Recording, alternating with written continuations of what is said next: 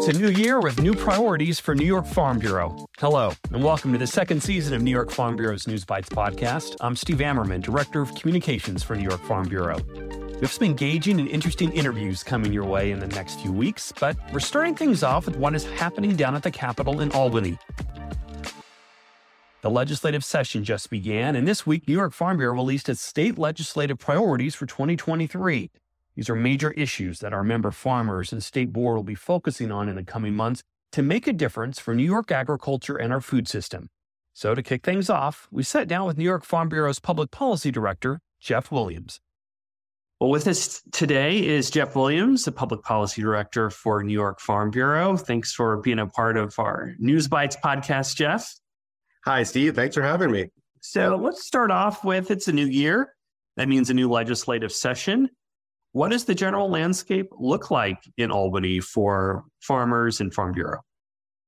Well, it looks a lot like the last 2 years. You know, we've had a red wave in Congress, but in New York State, we still have a veto-proof majority in both the Assembly and the Senate. So, you know, the Senate and the Assembly are still predominantly controlled by New York City members, which, you know, presents a challenge, yet also an opportunity. And the ag chairs, we do know who will be heading up the agriculture committees as well again this year. Yeah, thank you. Yeah, still the same as the past 2 years. Senator Hinchey from the Hudson Valley is the Senate ag chair, and Donna Lepardo continues to be the Assembly agricultural chair, which we're very happy with. There's great continuity and they're great partners. We do have a shakeup in the Environmental Conservation Committee, which they definitely do a lot of policy work that can impact farmers. Peter Harcum is a new Senate Ag Chair, and Deborah Glick from New York City is the new Assembly ENCON Chair, I should say. And so we've been reaching out to them to meet with them, talk about agricultural issues as they intersect with environmental policy, which is really, really important in this day and age. And Governor Hochul, this is her first full term as elected governor. She just had her State of the State, and there were some promising things in there for agriculture. I know she has met with our farmers, met with our President David Fisher last year, and she spoke at Ag Society this year. Anything that stood out in the State of the State from a policy perspective for farmers? Yeah, I think the biggest one, and it really can be very impactful, is a refundable investment tax credit for agriculture. So farmers that invest in equipment or buildings or, you know, anything they need on farms, they get that refunded in their taxes. If the farmer has no tax liability at all, they'll actually get a check back from the state for those investments. And that really is designed to spur investment, obviously, in agriculture. The governor does recognize that agriculture is a major economic driver, not just in upstate New York, but across the state. And this is a really good way in order to generate, you know, income and revenue on farms. And honestly, if people listening remember Carl Brink from a long time ago, a farmer member from Tioga County, county president, state board member, he was the champion of this issue. So it's been 25, 30 years of this thing we've been advocating for this, and have Governor Hochul actually include it in her State of the State is a great thing. Well, let's talk about the advocacy work that Farm Bureau does and your public policy team.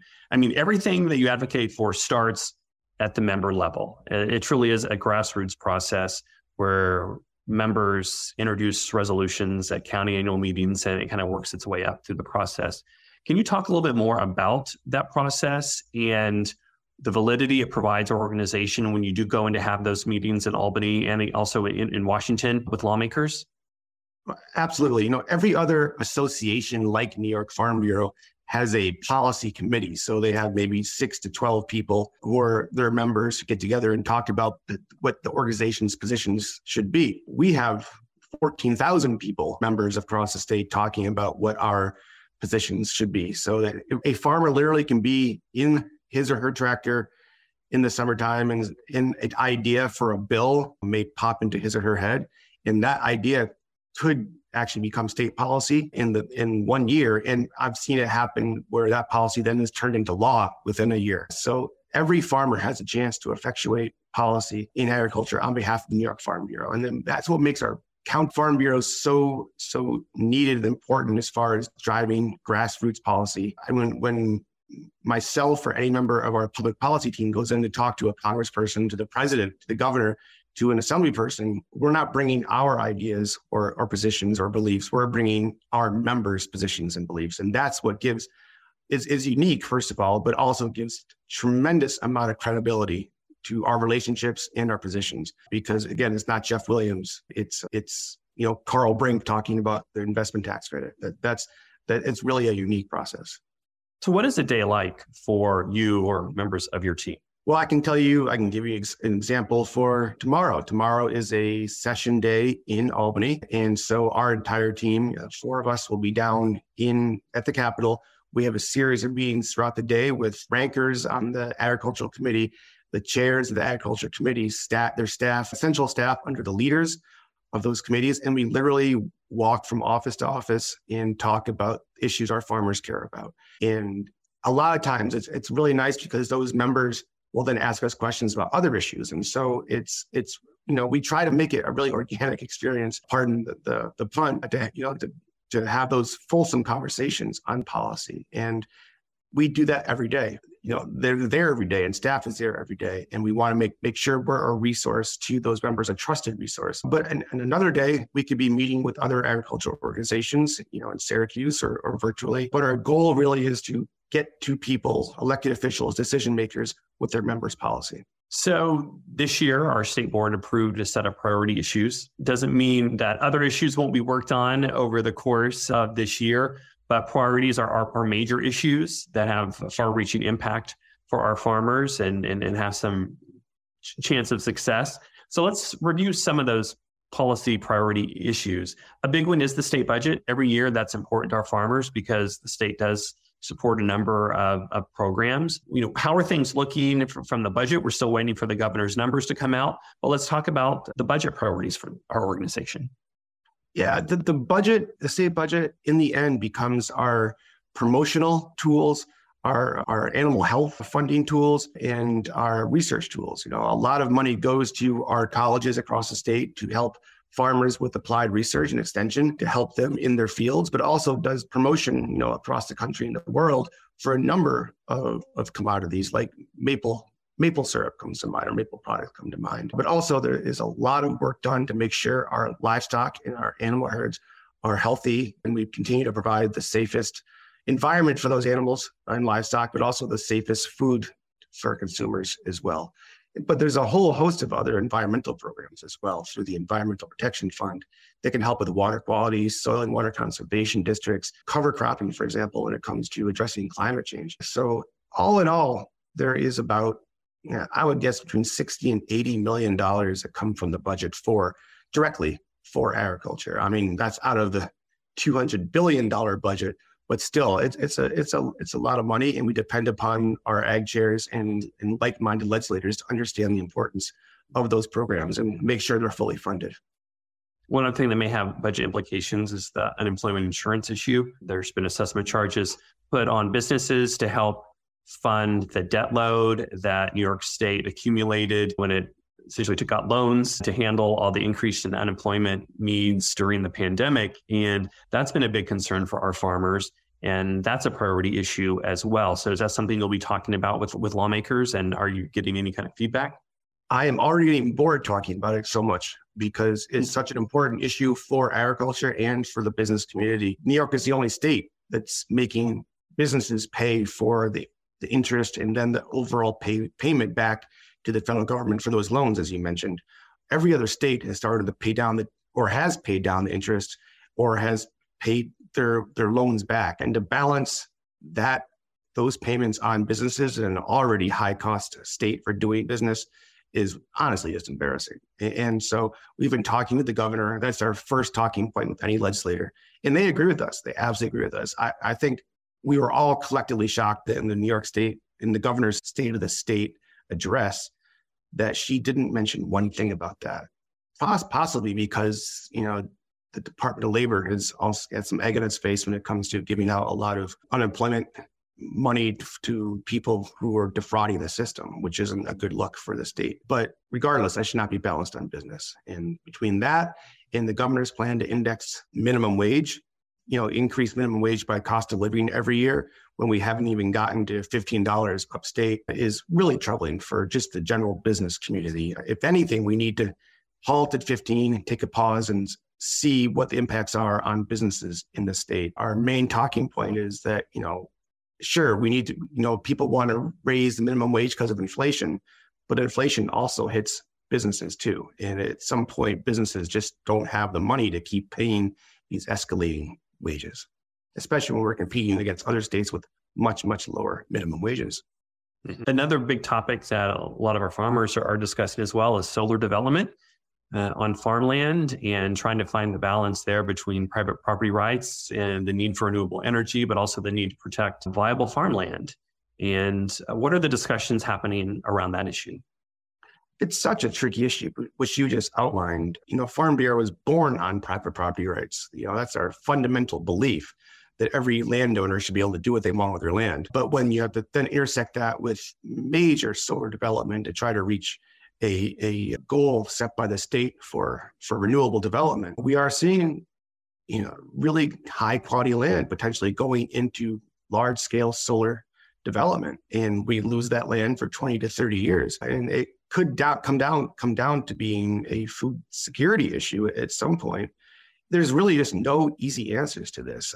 One idea that came out of our annual meeting, which we're pursuing, is, if a farmer wants to put their land into, protected from development, purchase of development rights, maybe you would then also include in that payment what solar development would have been as well. And so you're protecting the land, but then getting paid for not developing it for solar, which is a very interesting idea. And we're going to see what kind of traction we have for that. But I wish there was an easier answer to this, because unfortunately, food production and solar production aren't compatible. And I know many people who refuse to call them solar farms because they're not just solar farms. They are solar installations, and farms grow food and fiber. Well, speaking of food, it is a priority on a couple levels to increase our market share, increase getting local food at the state level. That's something the governor did propose by upping the threshold for state procurement. In other words, getting more New York product purchased by state agencies, prisons, schools, et cetera. Is that something that we will be advocating for? Oh, absolutely. Yeah, the governor set a goal of 30% of food bought by state agencies, institutions, and potentially municipalities across the state. A lot of these things in the state of the state are aspirational. 30% is a huge number compared to what we're doing right now. But I would submit that any increase in how much the state purchases from New York farms is a major benefit. Farms like any business, need a stable environment to work in, a stable market. And if we can get that goal of 30% purchasing, that would be a very stable market for New York farmers. And it would be very beneficial for our industry. Also looking to increase market share for craft beverages. That's been a big boom to New York State when you're looking at craft breweries, cideries, spirits. And New York Farm Bureau has made it a priority to support legislation allowing for direct consumer shipping for all New York farm-based beverage products. What would that mean for our members who are in those industries? Well, in one word, parity. Wineries have had this ability for over 20 years now to send their products to reciprocal states that allow it, and expanded their markets, exponentially. The bill that we're advocating for would allow distillers, spirit producers, cideries, and breweries to do the exact same thing. Nothing would change, just the different alcoholic, product or farm beverage product. So we view it as a complete parity issue, an equality issue, and it really shouldn't be a big lift. But anytime you're dealing with the liquor store industry and the wholesalers, it becomes a huge lift, a huge issue. And so it is an element of David versus Goliath when it comes to Farm Bureau advocating for that issue and the large wholesalers and liquor store lobby. They're formidable. Indeed. There are a number of other priority issues we have, whether it's supporting the Nourish New York program to help farms provide local food to underserved communities, support for soil and water conservation districts, infrastructure improvements, broadband support. So these really are far-reaching priority issues. And And those can be found on our website at NYFB.org. But really, all of this ultimately depends on our members getting involved as well. It's not just relying on your team to do the heavy lift. It really does rely on our farmers to be involved as well. And how would you encourage members to be a part of this process? Well, first of all, I can say that I've experienced this dynamic hundreds, if not thousands of times in my time working for Farm Bureau, is that legislators and staff, like to see me or my team, but their eyes light up when a farmer walks into their office and starts talking about issues. They become so much more engaged, so much more interested in issues, and build life-lasting relationships, which has been really fun to watch. So one farmer talking about issues with legislators outweighs, what we do certainly on a daily basis, although we do it very well. So any farmer that wants to get involved with Farm Bureau and advocacy is critical that people do for exactly that reason. We stand up for you every day, but standing up for yourself a couple times a year definitely helps. And the great way to do that is come to our lobby day, which is 27th and 28th in Albany. We have a Taste of New York legislative reception, which we haven't had since the pandemic, where we get a couple hundred legislators and staff there, agency people, and farmers showcasing their product from their regions. We have over 100 vendors there who are farmers sharing what they grow. And the conversations spurred by that, the relationships spurred by that are really, really meaningful and very important when it comes to effectuating our policy goals.